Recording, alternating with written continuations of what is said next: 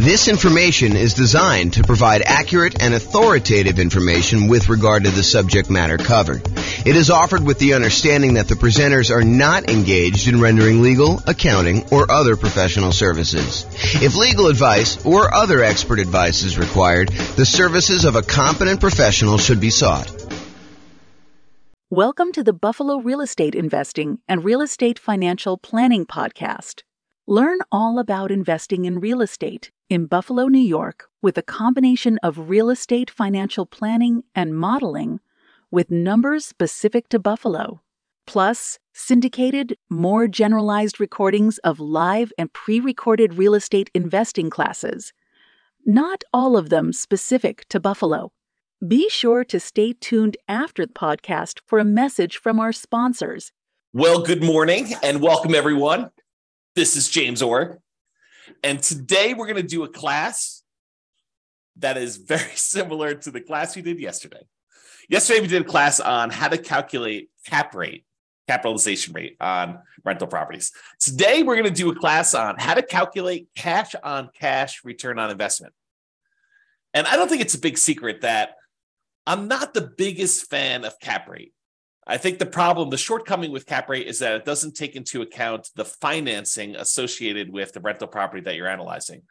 It's just a way to determine how much income the property is producing, divided by what the purchase price or the current value is. That's what cap rate is. But when we calculate cash on cash return, we have to take into account the financing on the property. So we determine what the cash flow is after the mortgage and if we have PMI on the property. And then we divide that by what we invested into the property in order to determine how productive the cash we invested into the property is in producing one of the four, technically five, areas of return that we have on the property. And so that's what we're going to cover today in this particular class, provided the PowerPoint works. Oh, there we go. Okay, awesome. So today what we're going to do is we're going to walk through an example, and I'll tell you where I get the numbers for each step. And it looks like our police person has arrived for the class, so Nick can tell me if I miss any of the particular sources of the data for today's presentation. I think yesterday, I don't want to get him in trouble, but I think yesterday he was distracted by trying to do some work during the webinar. Today's Saturday, so shouldn't be as much work. At least that's my guess. You can correct me if I'm wrong on that one. So, all right, so we're going to go through an example. I'll tell you where to get the numbers. Nick can correct me if I'm wrong. And I will start with a brand new spreadsheet I made. I made two of these. I made one for the visual cap rate on rental property calculator. And then now I have a visual cash on cash return on investment calculator for rental property as well. All it really does is it takes the calculation and it lays it out visually so that you could see like the relationship of all the different things that go into calculation. It's not anything crazy. I mean, it's just kind of a nice little, at least I think it's a nice little visual. You guys can tell me if you think it's not nice. So we'll go over that, my brand new spreadsheet. And then the spreadsheet that I've had now for, probably at least a year now. I think I did this last like March or so. So, we're coming up on a year for the world's greatest real estate deal analysis spreadsheet. And you can go ahead and download a copy of the world's greatest real estate deal analysis spreadsheet at realestatefinancialplanner.com/spreadsheet. And Layla says, if I become a subscriber, is this a spreadsheet I could get? So the world's greatest real estate deal analysis spreadsheet, as of right now, and by the way, these things, because I'm recording these and people can be listening to them years and years later, right now, the world's greatest real estate deal analysis spreadsheet is completely free. If you go to realestatefinancialplanner.com/spreadsheet, you could download that one. The visual cash on cash return on investment calculator for rental property, my thought right now is, because it's brand new, is I'm going to post it in the members area for the people on Substack. So that's the thinking on that. So if you want that, you can go download it. But honestly, as you will see, I will use it to show you exactly how the calculation is done. But as you will see, not that I'm trying to deter you from signing up and paying me money. You're welcome to do that. We would love that, actually. That'd be great. However, you don't need the visual cash on cash return on investment calculator for rental property because the calculation is done for you in the world's greatest real estate deal analysis spreadsheet. So technically you don't need it, but that's good there. And then another spreadsheet I made, and this one will probably be where the visual cash on cash return on investment. This is a mouthful. Visual cash-on-cash return investment calculator for rental property, where that spreadsheet will be. I'll also post the rental portfolio cash-on-cash ROI spreadsheet, which gives you a nice way to kind of like see all of your rental properties in one spot with what their cash-on-cash is. Again, that's a brand new spreadsheet I made as well.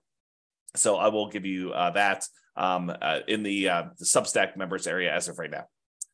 And then, because that's not enough, a second tab on the visual cash-on-cash return on investment calculator for rental property is the improved cash-on-cash return on investment focuser. So I'll show you what that means tonight, or this morning tonight. Man, it's already tonight. I just woke up. And so that will be on the second tab of that visual cash-on-cash return on investment calculator. So you'll be able to see what parts of the equation formula will make the biggest impact for you if you're trying to improve cash on cash. Because I think that's a challenge for a lot of folks right now, right? We're in a market where prices have gone up quite a bit. Interest rates are up a lot. And rents are sort of lagging. I mean, they're up, but they're not quite up as much as prices and interest rates are. And so, therefore, cash flow is not as great as it has been in the last few years. And I've been telling people this for years. I'm like, look, everything's on sale right now. You guys may not think it because prices are up and you're kind of like thinking, oh, man, prices are way up and, how can it be on sale? It's been on sale because the interest rates were so low and they were going down. Now that interest rates are not that low and they've been going up, everything's not on sale.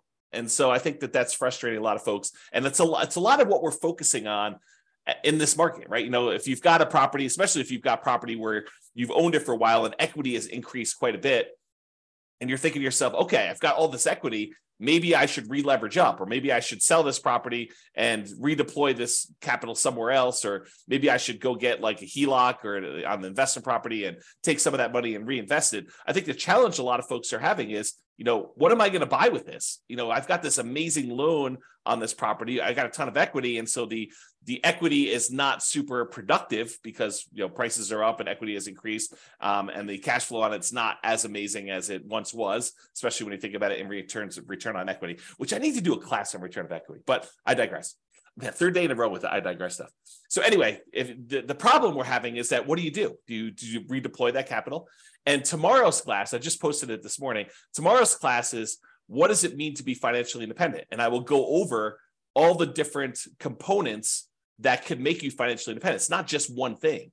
And so we'll go look at those and then you can decide, hey, look, I want to be financially independent using this particular measure, this way of getting there. And so now you can ignore all the other noise out there and decide, I don't need to worry about whatever it is, crypto or fix and flips, or, even buying more rental properties. If that's, not your strategy, I can ignore all those other things and really focus in on this one area because that's the way to be financially independent. And honestly, if you've heard the old story about Warren Buffett and his airline pilot, the airline pilot basically asked Warren Buffett, the secret to being successful. And he told him, make a list of the 20 most important things that you want to accomplish in your life.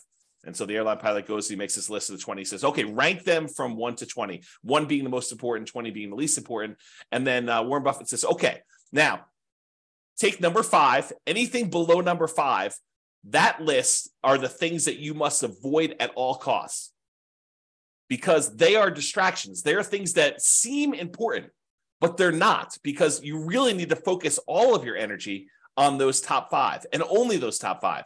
You think that, oh, maybe I'll eventually get to number 6 and I really should be working a little bit on that now, or number 7 or number 11 or number 14. But really, that's the problem. The problem is that you think that those are important when they're really not important because you're never going to get to them. And they're going to distract you from achieving the top 5. And so really, tomorrow, what we're going to go over, not today, this is not today's class, but tomorrow we're going to go over is, focusing in on what is most important for getting you to be financially independent. And then realizing you need to ignore all the other crap, even though it's shiny object. You're like, ooh, the flipping land, that sounds amazing. Or, doing short-term rentals, that sounds amazing. Or, doing this nomad thing, I just learned about that. That sounds amazing. And maybe that is in your top 5. But if it's not in your top 5, you need to be able to say no. And I think tomorrow we'll get some clarity on that. Okay, now that I'm way off topic, today we're going to go over the how to improve on cash return investment with the focuser. And if you want to see more examples of me calculating cash on cash, you're welcome to go to realestatefinancialplanner.com/calculate-cash-on-cash. So calculate cash on cash with dashes instead of spaces. Okay. So this is it. This is the visual cash on cash return on investment calculator for rental property.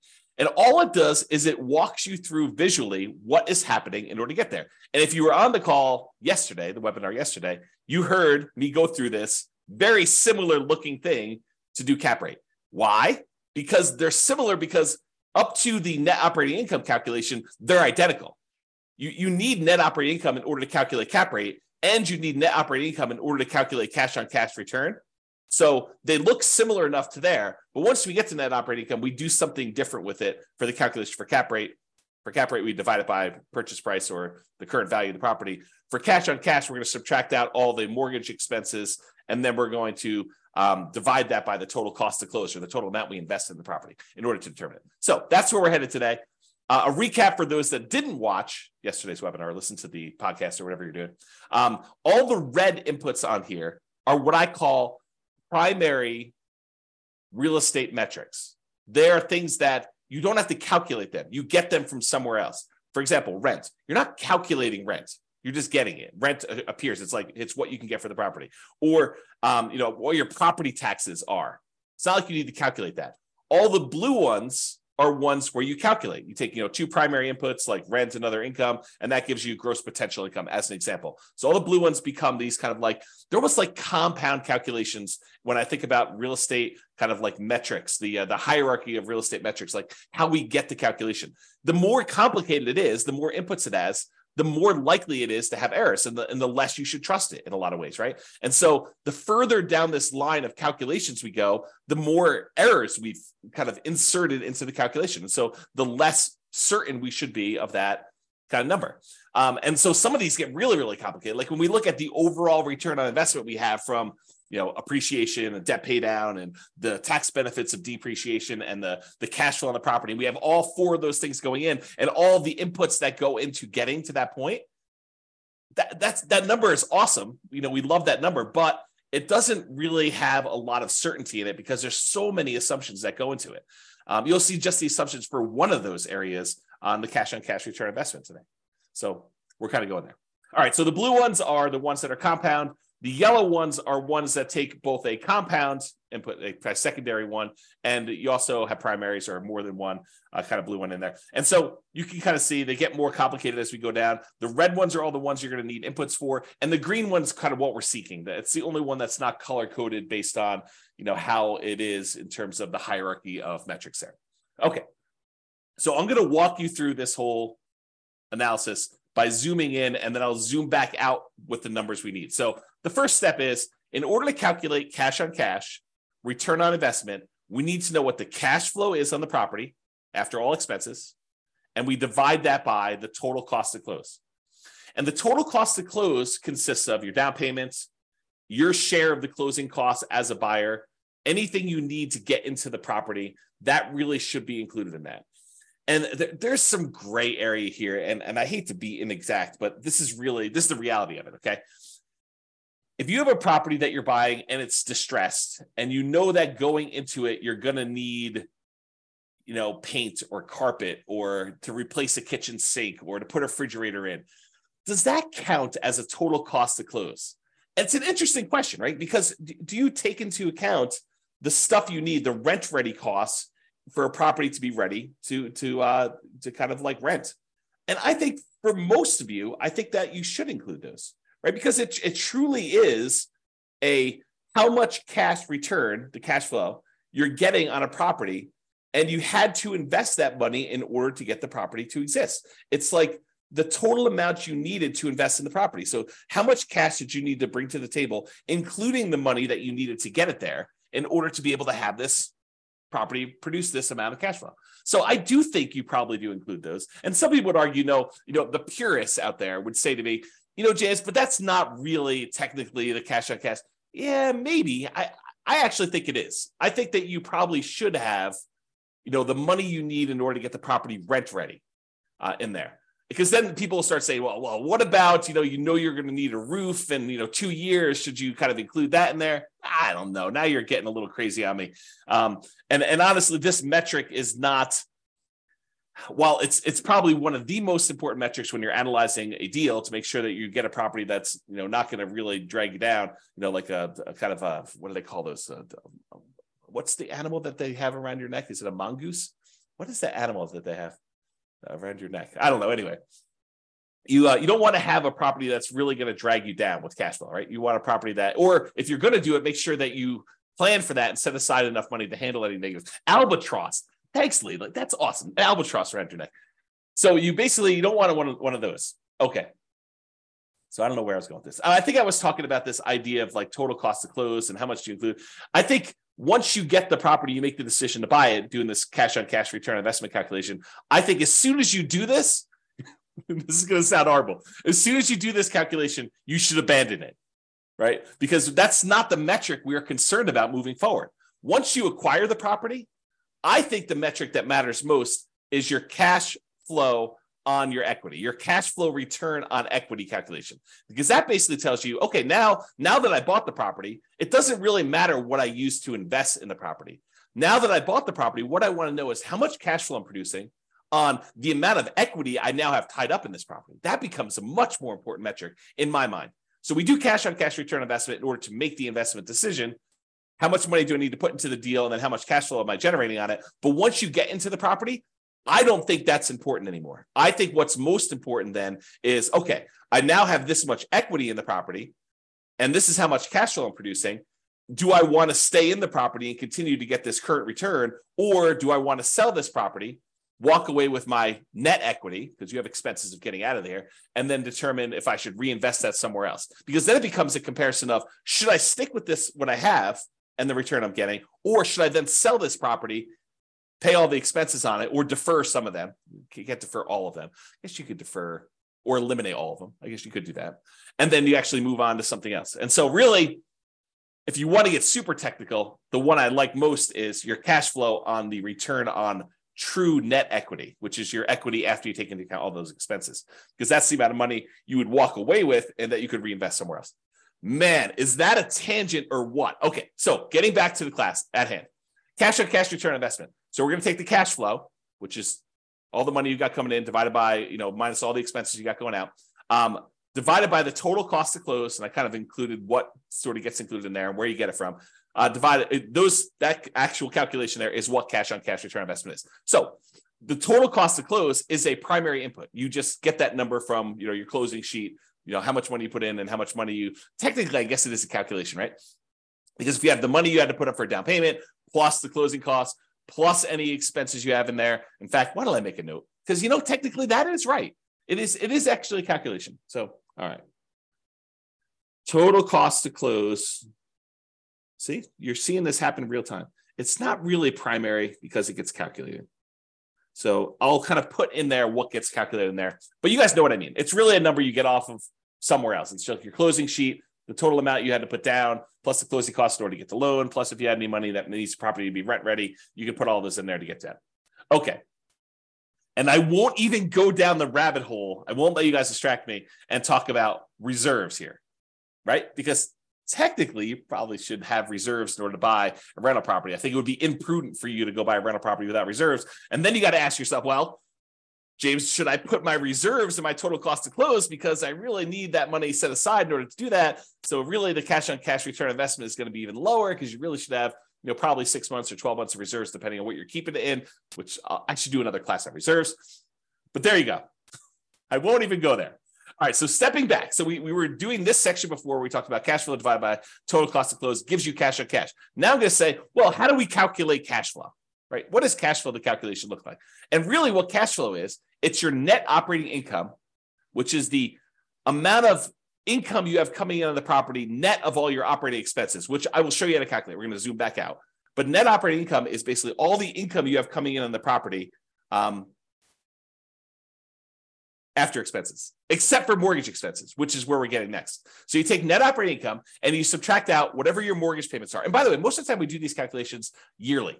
So this net operating income is the yearly net operating income, and the mortgage payments are your yearly mortgage payments, and your cash flow is your yearly cash flow. And then your total cost of close is whatever total cost of close is. It's not monthly or anything like that. Okay. So net operating income minus mortgage payments minus private mortgage insurance if you happen to have PMI.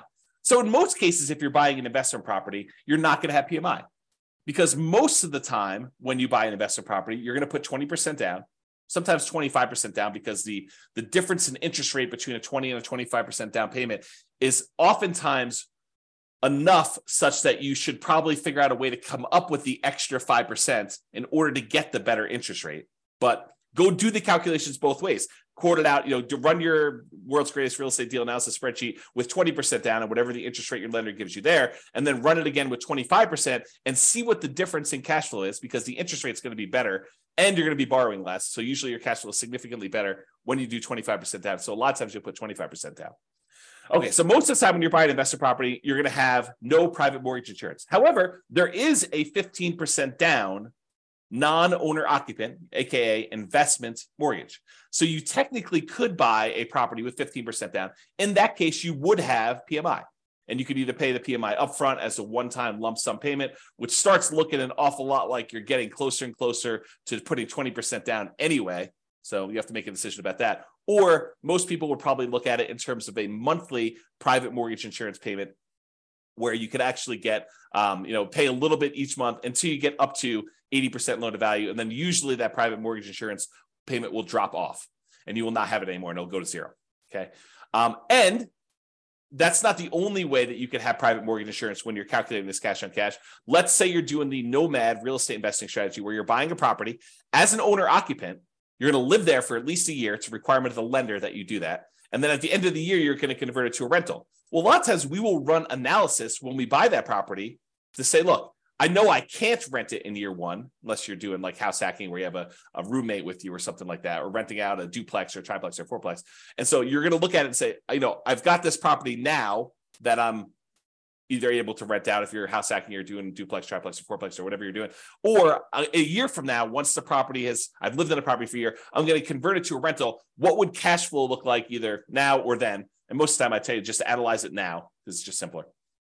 So if you go and do that and you're putting less than 20% down, you're doing like a 5% down conventional loan or a 3.5% down FHA loan or 3% down conventional or nothing down USDA or nothing down VA loan, like all of those low down payment options that you could use to buy an owner occupant property that you're moving into. In those cases, except for VA, you'll have PMI. And for those that don't know, I just assumed everyone knows what PMI is. PMI, private mortgage insurance, is an insurance that you pay to protect the lender in case you default. And the way I like to describe it is, imagine for a minute the lender says to you, hey, look, I will loan you money in order to help you buy this house. And you're like, great.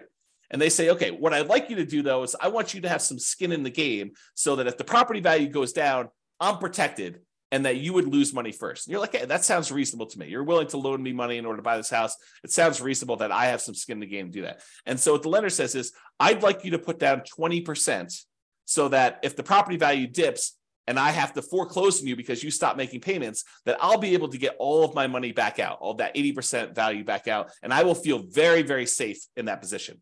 And you're like, well, that sounds reasonable to me, but what if I wanted to put less down? And the mortgage company says, hey, let me think about that for a minute. Well, I'll tell you what I'm willing to do. If we find a third party, private mortgage insurance company, we find this third party and we say to them, look, the buyer, you, will go ahead and pay them a fee and they will take the risk on if there's a foreclosure and I am going to end up losing money. So what they will do is they will insure me as the lender for you only putting less down as if I had put 20% down. Kind of a way to think about it, right? So what basically it does is it protects the lender in case they have to foreclose and they don't get all their money back as if you put 20% down. If you put 20% down, they feel comfortable. But when you don't put 20% down, they don't feel super comfortable. And so they want this third party in the way to protect them in case you default. And so you're paying the third party private mortgage insurance company a fee to protect the lender in case you default. That's what it is. In a lot of cases, not all, FHA doesn't ever go away, but in a lot of cases, the private mortgage insurance payments will go away once you get to 80% loan to value. Once you get to that 20% cushion of equity from the property value going up and you paying down the loan.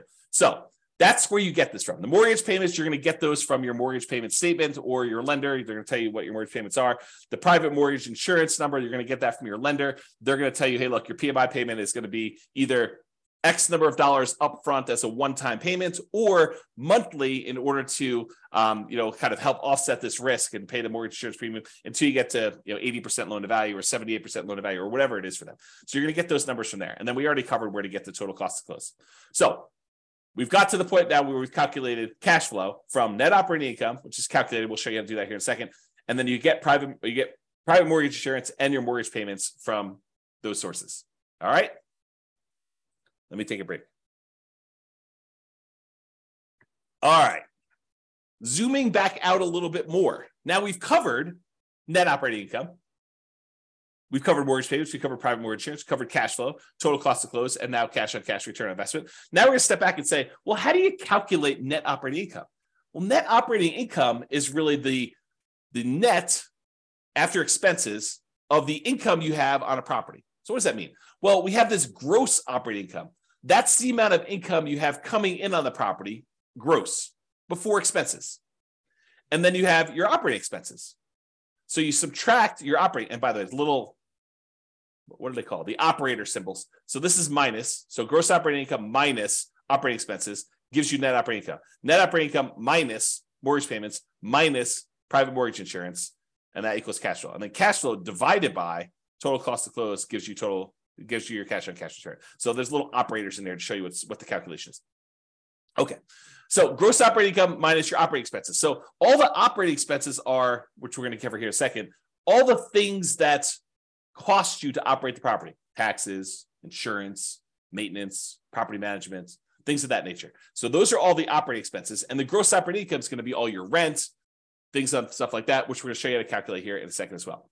Okay, any questions on that? So these are not inputs for you, right? These are not the red boxes where you need to come up with them. They're calculations, which we're going to calculate here in a second.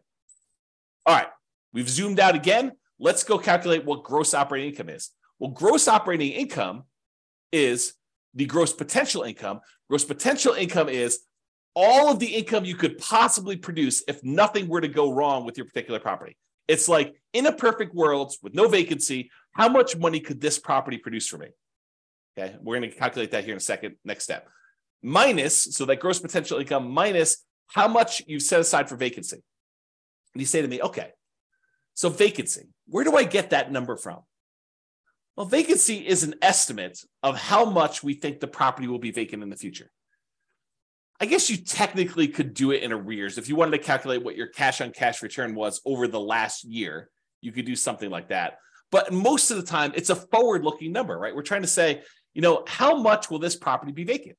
And if it's a property that's not desirable and you're trying to get like absolute very top of the possible range of rents, might your vacancy be higher? Probably, especially if you wait for your current tenant to move out before you start doing repairs and marketing your property to find your next tenant. However, if you start way early, even before the current tenant is out of the property, you ask your current tenant, 90 days before their lease is about to expire, do you want to renew your lease, or should we start marketing the property in order to find the next tenant? Then you could start marketing the property if they don't tell you within a very short period of time, within a week or so, hey, listen, I do want to renew, or no, I plan on moving out. Then you could start marketing your property, 60 to 90 days before the property becomes vacant. Shouldn't your vacancy be a little bit lower? Even if you start searching for a tenant with higher rent early on, and if you're not getting calls, you're not getting inquiries, you drop the rent a little tiny bit, do it for another few days, see if you're getting calls and inquiries, and then drop it another little bit until finally you're at whatever the fair market rent is, and you're getting a reasonable number of calls and inquiries and applications on your property. And because you're starting 60 to 90 days in advance, taking 3 or 4 or 5 days or a week in order to test a slightly higher rent before you drop it a little bit and then continue testing it to refine it. If you do that as a strategy, won't your vacancy be a lot lower? So if you're using this strategy of starting 69 days in advance, and you're testing your rents, and you're definitely a good salesperson about being able to, talk to people and sell your property and tell them about the pros and cons and the benefits and why they should rent from you and not the other house down the street. If you're good at sales and you're, selling the tenant, and you're also good at marketing the property, you've got really good photos, you got really good description, you got a good process. The property shows well because the current tenant is a high quality tenant that's taking care of the property, and you've done all the maintenance of the property so that it looks good when you're showing it with the tenant there. Like, if all these things are true, then vacancy, I think, should be in that kind of like 3% to 5% range, probably closer to 3%. But if you're kind of like lackadaisical, a little bit reactive in your kind of thing, you're kind of testing high rents, you're thinking, I'd rather have a month of vacancy, but get $50 more a month in rent because that makes sense to me, which it doesn't. But, you're thinking of all these kind of different strategies, then maybe you're kind of like vacancy is going to be 5 to 8%. Or maybe you're hiring a property manager and they're not doing a great job. Maybe that's 5 or 8%, or even higher. I mean, if you have like a really poor quality property and it's in a rough part of town and it's hard to fill, and you're trying to get really top dollar for the rent because that's what you believe you should be doing, you might have higher than that. Or if you have a lot of turnover where you have tenants that are constantly being evicted because you have a low quality tenant pool, and by the way, you'll find better quality tenants by starting earlier. You get planners. You get someone who's like, I don't need a property tomorrow because I'm evicted. I'm living on the street. I need a property tomorrow in order to find this. My lease is going to expire at the end of whatever it is, March, and so that's when I want my property. And so I'm going to start looking in January to find my replacement. That's the type of planning tenant, high quality tenant that you want. Someone who's thinking ahead. Someone who's not like out on the street looking for a property to live in tomorrow. I mean, and that's the type of people you get, or a lot of vacancy where you're waiting for someone to move in if you've got a property that's vacant and you're trying to advertise. Okay. So the vacancy one, you use that as a percentage of the rent you're collecting, because, we have that thing there. So you can kind of do the calculation. I think, if you don't know any better, 5% is probably pretty reasonable for that number. If you're a good property manager and you know what you're doing, 3% I think is a little bit of a better number. And if you are a train wreck, man, that sounds horrible. But if you're a train wreck with your property management skills, then use a higher number. Okay. Am I doing a good job, Nick, with getting these in here? Make sure we got all this stuff. Okay, good. Let me know. All right, so gross potential income, which we'll show you how to calculate. That one's really easy to calculate. And then minus vacancy dollar, that gives you that gross operating income, which we're gonna need. Yeah, Nick says I'm doing a good job, so thank you. So you take all that stuff from the gross operating income, we're gonna subtract that from the operating expenses. So what are operating expenses? Well, I told you before what they were. It's like property taxes on a property, and property insurance and HOA fees and your share of utilities as the landlord and other expenses and maintenance and property management. So let's go through those just to make sure we kind of understand. Property taxes, you're usually going to get that from the MLS sheet. However, as I discussed probably in too much detail yesterday, that is not a firm number.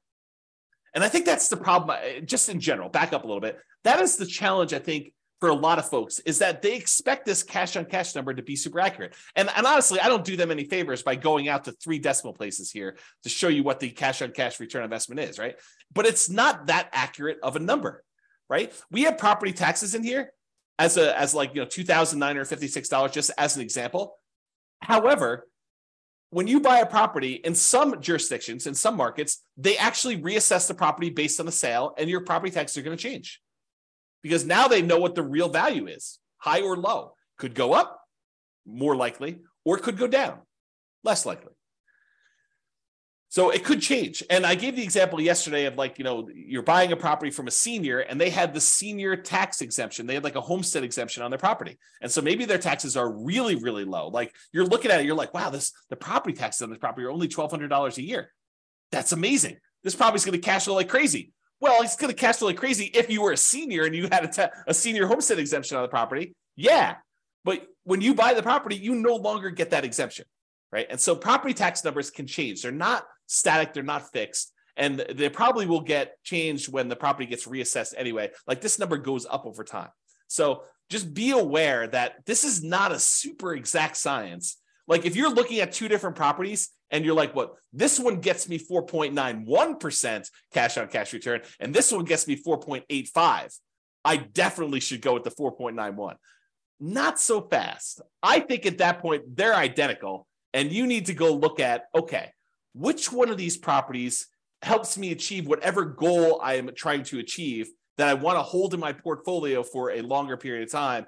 And maybe I choose that one, not necessarily the one that has a slightly better cash on cash return, because it's not that accurate to begin with, right?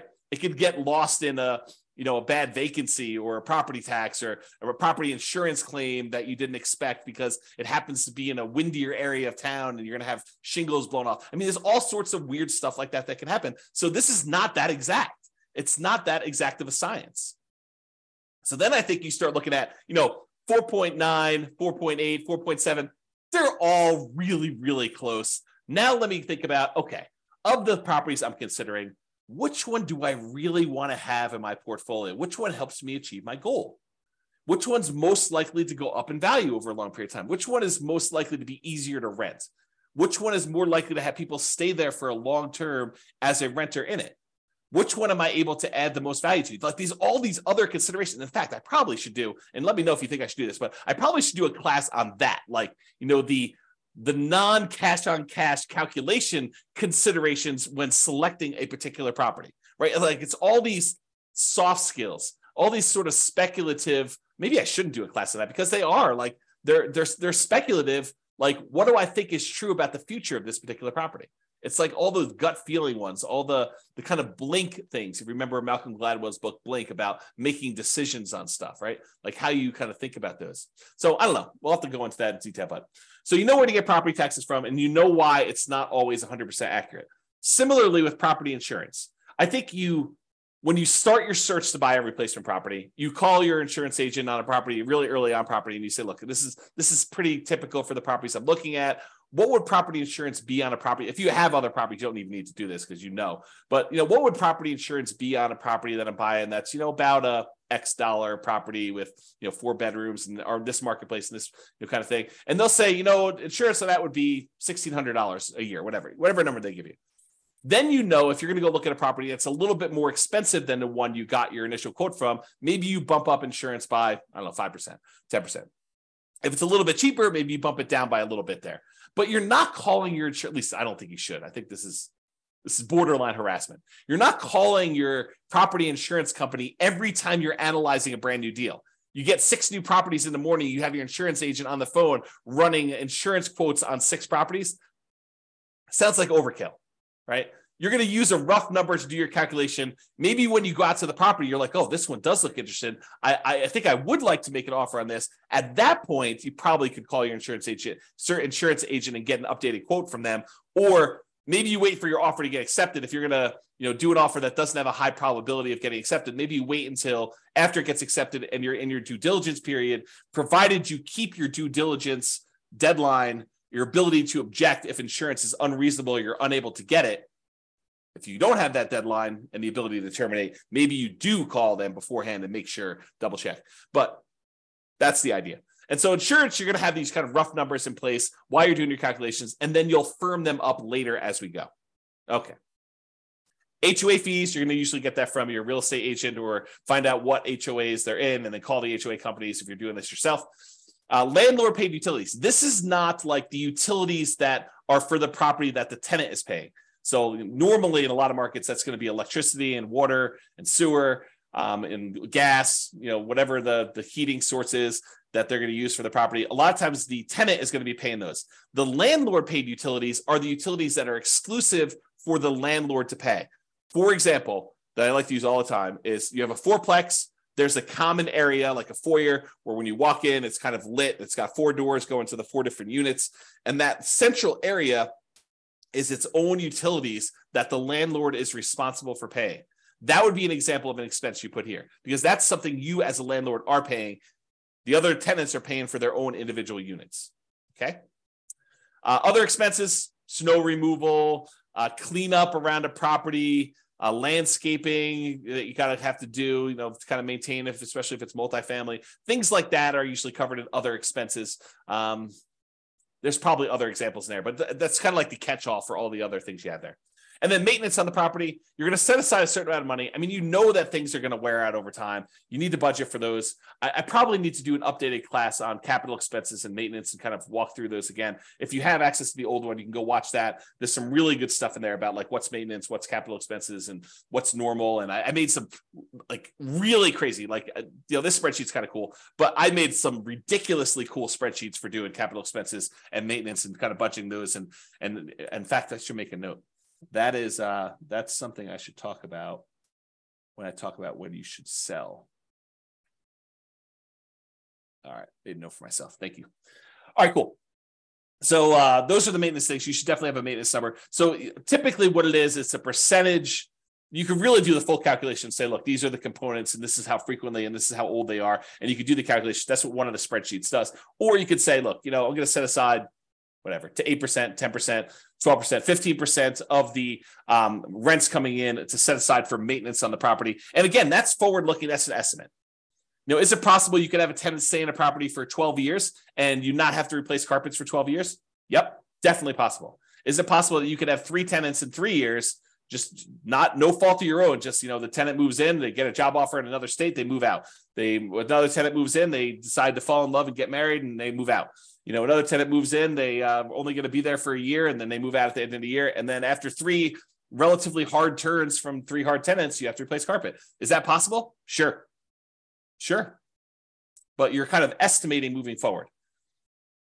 All right. And then finally, property management. If you're going to do property management yourself, a lot of times you'll use 0 here. If you're going to do property management yourself, some people will put, some of their hard costs of doing property management. I think fewer people, but some would probably put in, a nominal fee for what their hours are worth doing that. And then of course, if you're hiring a professional property management company, you would actually put in what your cost is to have them do the work for you there.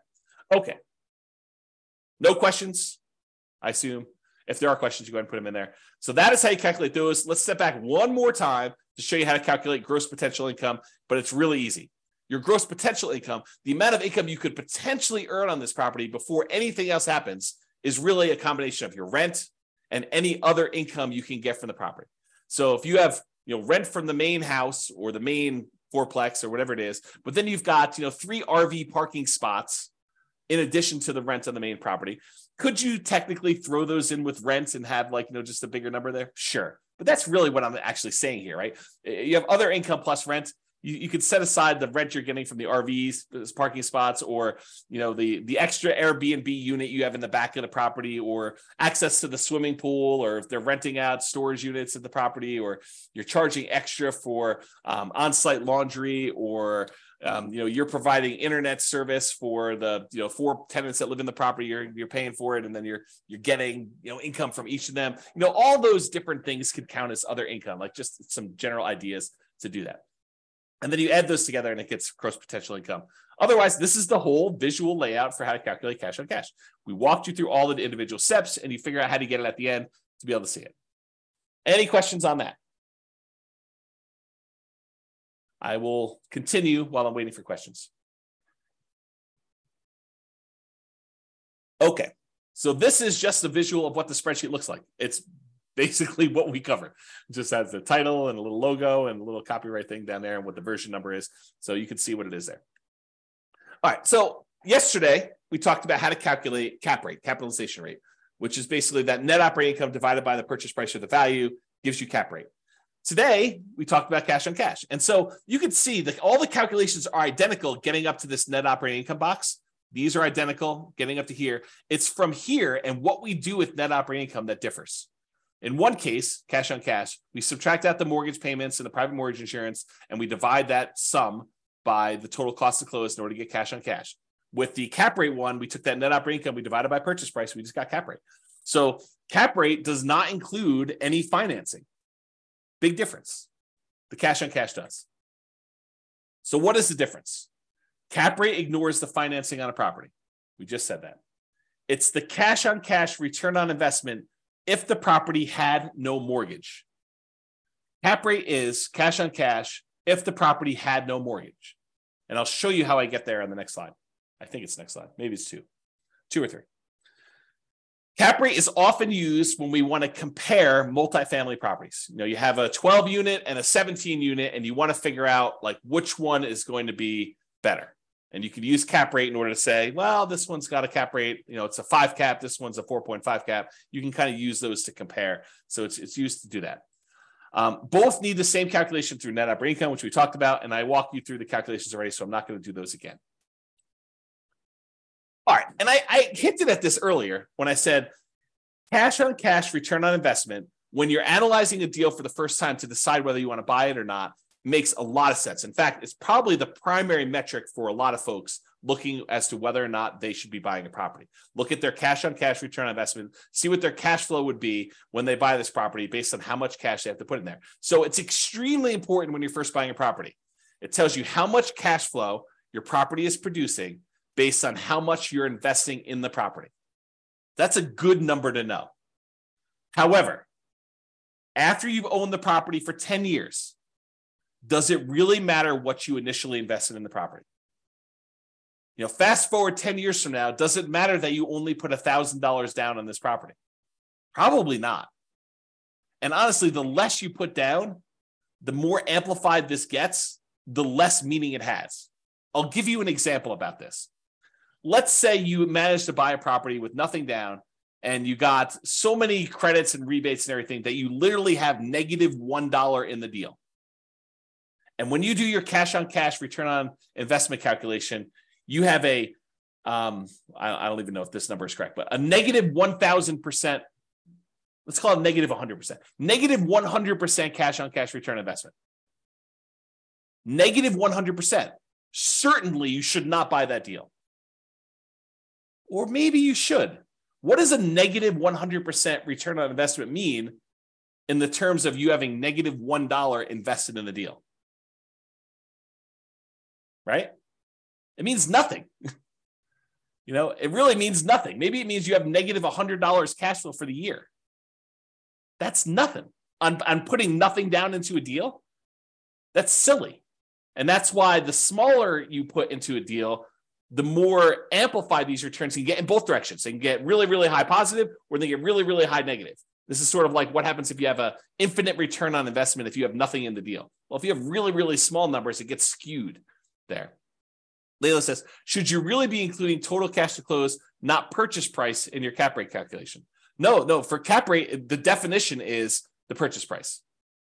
So the definition of cap rate is your net operating income divided by the purchase price or the then current value of the property. We use purchase price when we're doing the new purchase or when you're selling a property. But when you're doing a property that you already own, you use the value of the property. So that is the definition of what it is. So yeah, good question. So when I was saying this before, so does it really matter 10 years in the future what you had initially invested in the deal? And my answer is no, it does not. What if your property went up in value a lot? Does it matter that you bought it with almost nothing down? Let's say $1,000. No, because now you have whatever it is, $100,000 in equity. It didn't matter that you initially started with $1,000. Now you're concerned about, okay, I got $100,000 in equity. What am I earning on this $100,000 of equity? Am I only earning $500 a year in cash flow? Because $500 a year in cash flow and $100,000, is relatively small. Maybe you could take that $100,000 and invest it somewhere else and get better cash on cash, better return on your cash flow in general. Or maybe all the other returns are so good that you still want to stay in that deal, which is why I think this is just one measure, right? Really, after the first year, and honestly, that's an arbitrary time period. Right? It's not like me saying exactly a year, then you change over your calculations. I think once you buy the property, you look at cash on cash, I think we make that decision with cash on cash immediately. Then we're like, okay, I can set this aside because this number no longer matters. Now what matters is how much cash flow am I getting on my equity in a property? I think you should switch to that. Cash flow divided by your equity in the property, AKA cash flow return on equity. And I know I need to do a whole class on that. So it's coming.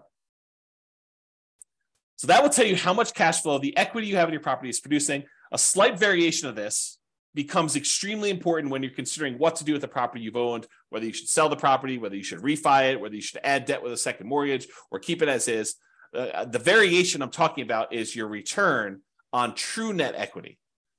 The return you'd get if you sold the property and what you'd walk away with after real estate commissions, capital gains taxes, depreciation recapture, and your share of closing costs. Like after you subtract out all those expenses, then whatever's left over of your equity is like what you should be using in your calculation, because that's really the return you're getting, right? The cash flow you're getting on what you could walk away is the return you'd have to think about replacing. It's not really your return just on raw equity, because that's a magical made up number. It's not really reality. I mean, it's equity, but it's not what you'd walk away with. It's not a number that you could actually see. Okay. All right. So here's what I'm talking about. Cash flow return on equity becomes cap rate. So if we think about this, the cash flow you're getting divided by how much equity you have in your property really eventually becomes that cap rate calculation. And I'll show you what I mean by that. So here is the calculation for cash on cash return on investment. It's that net operating income minus your mortgage payments, minus your private mortgage insurance. Well, if it's property's free and clear, if you no longer have a mortgage on it, these go away. And so then it becomes net operating income literally equals cash flow, because this, when these are zero, becomes cash flow. And then your total cash flow, when we stop looking at your total cost to close and we now look at return on equity, this becomes equity. Well, what's equity? Equity is your property value when you have no mortgage.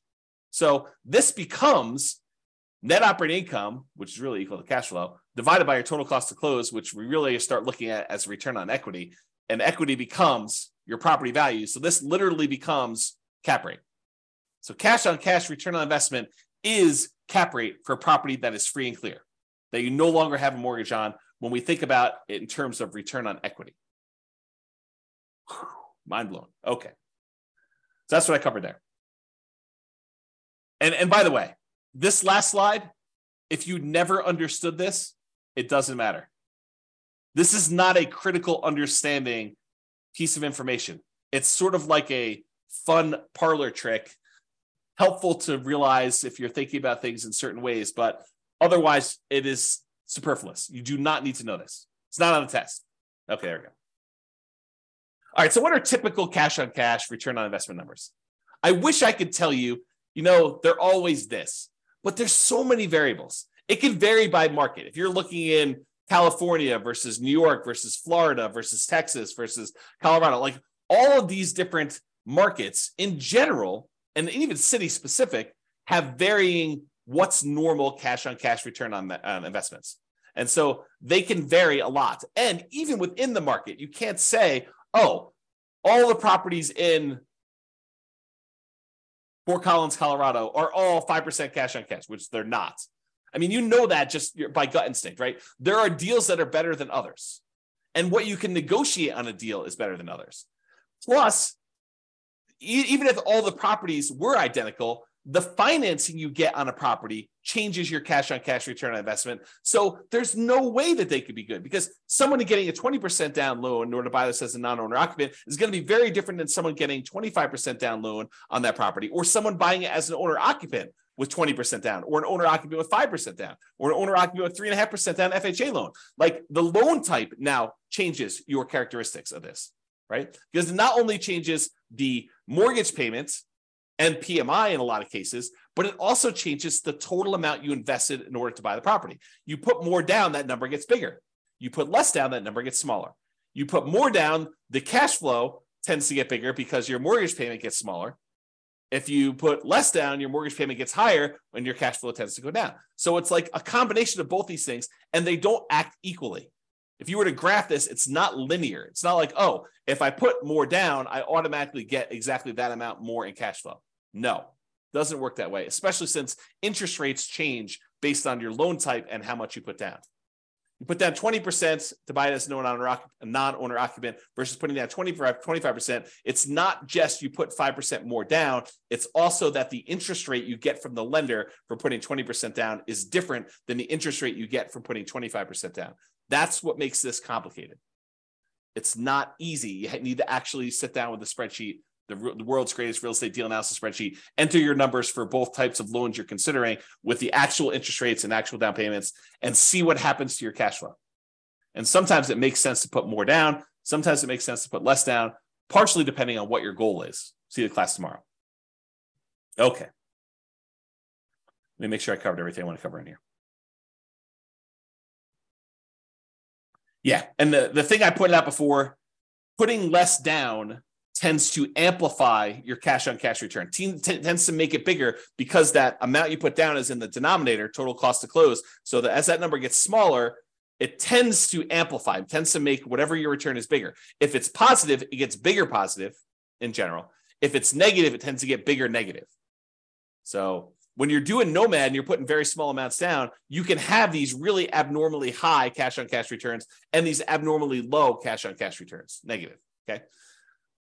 In general, nicer, high demand properties tend to have lower cash on cash return on investment numbers. If you want to go buy pretty properties that you feel really good about, and you're like, I like this property, it's really, really nice.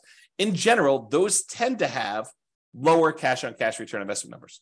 Usually the properties that have better net operating income, better cash flow on them are the properties that are rougher, less nice. They're ones that they have some type of economic or location challenge or structural or conditional challenge on them.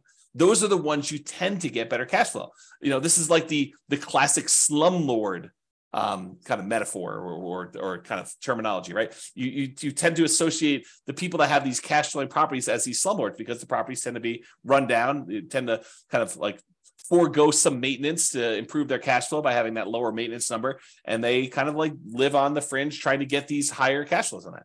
Or these nicer high demand properties tend to be lower. There's some exceptions to this, right? You do nicer properties that are Airbnbs, maybe you can have enough income where those become nicer. So like a short-term rental, vacation rental sort of strategy could help you overcome that. But with traditional long-term buy and hold properties, that's the general rule of thumb. All right. So have I carefully avoided telling you what a typical cash on cash return on investment number is by explaining to you how much they can vary market to market and within the markets and based on the financing you're getting and like all those different things? Can you see how I narrowly avoided having to give you a number because they are all over the place? All right. I want to make sure. All right. So this is a new spreadsheet. Yeah, too many variables. Exactly. You need to run the numbers and the more deals you run, Layla, if you go analyze, 50 deals from the MLS and you start getting a feel for what it is, what a good cash on cash return on investment would be in your marketplace with the type of financing that you're looking to do.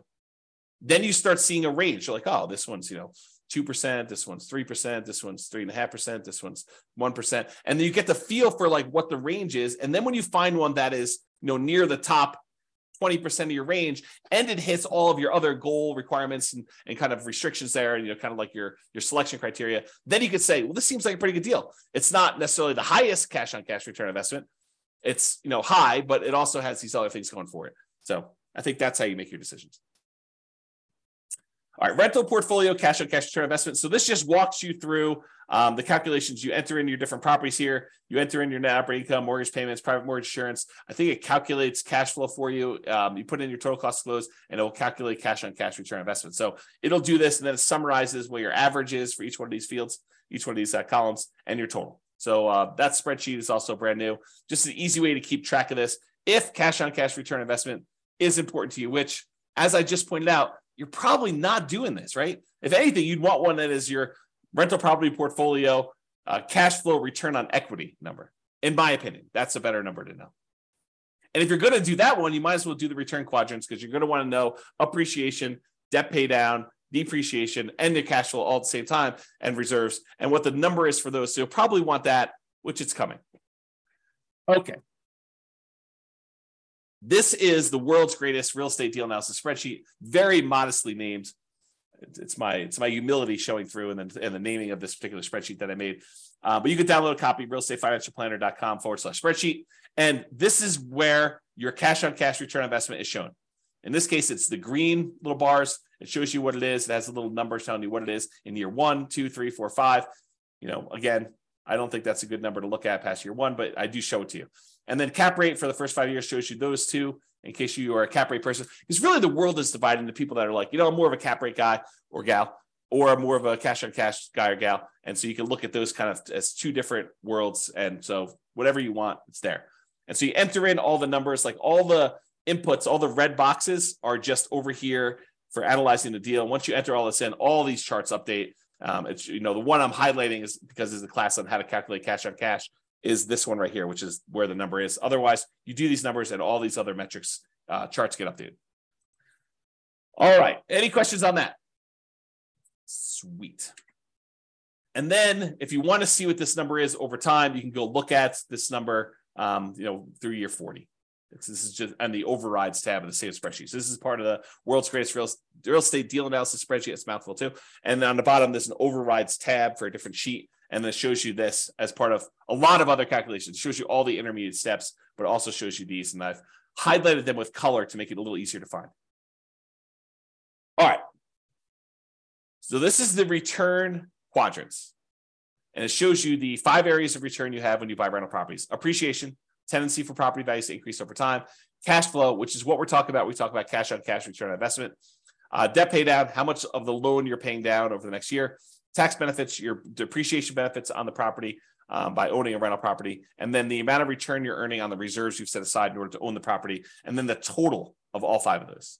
Okay, so it shows you what those are. What I want to point out is this cash flow one, that is cash on cash return on investment when you're buying the property.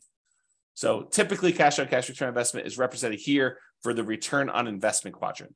So when you're looking at it for year 1, this is a really important number to look at for your number. And that is literally cash on cash return.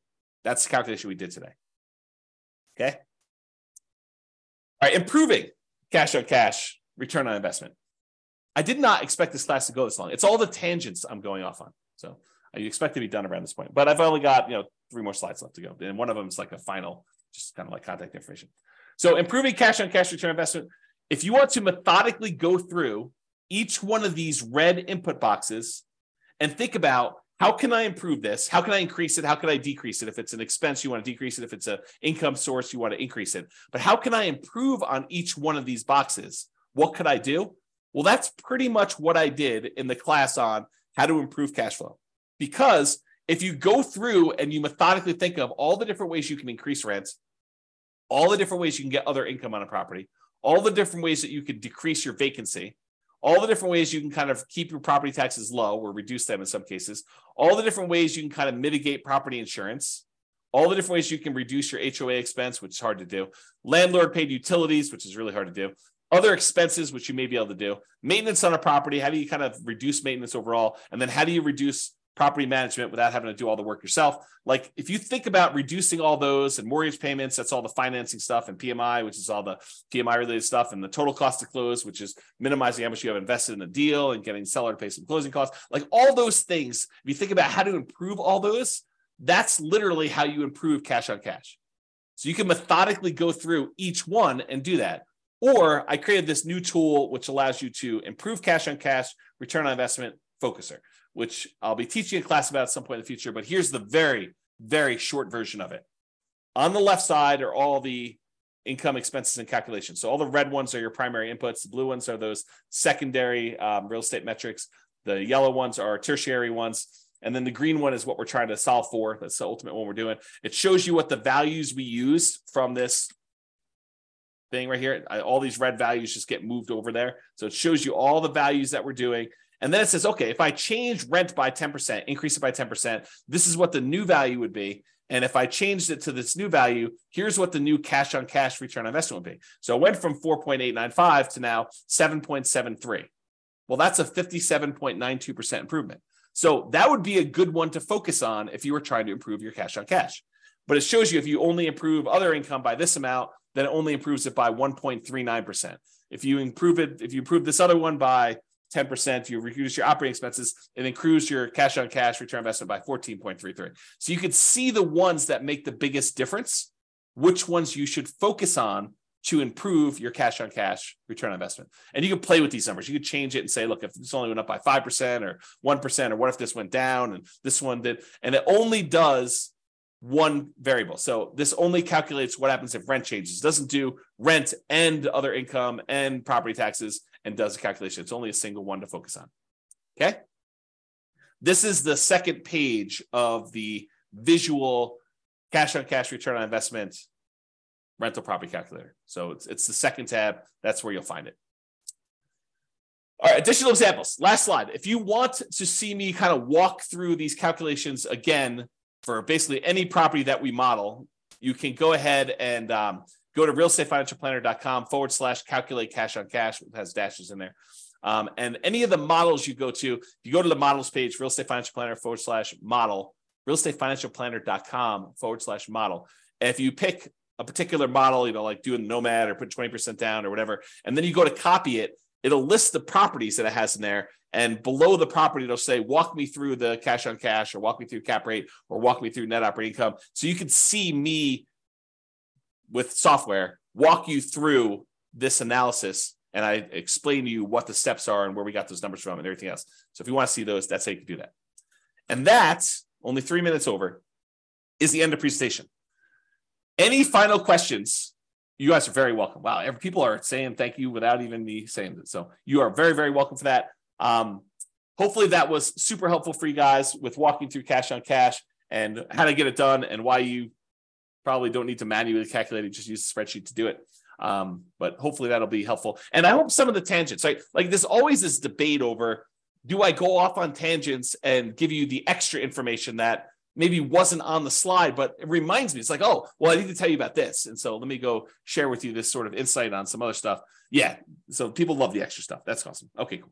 Yep. Yeah. Everyone likes the tangents. Everybody likes the tangents. So that's it, folks. Thank you for coming. Show up live. I'll try to get the recording, provided the recording goes through. Try to get the recording up for those that have access to it. Enjoy your weekend. I will talk to you all soon. And I am doing a class tomorrow. So if you want to log in for that, that'd be awesome.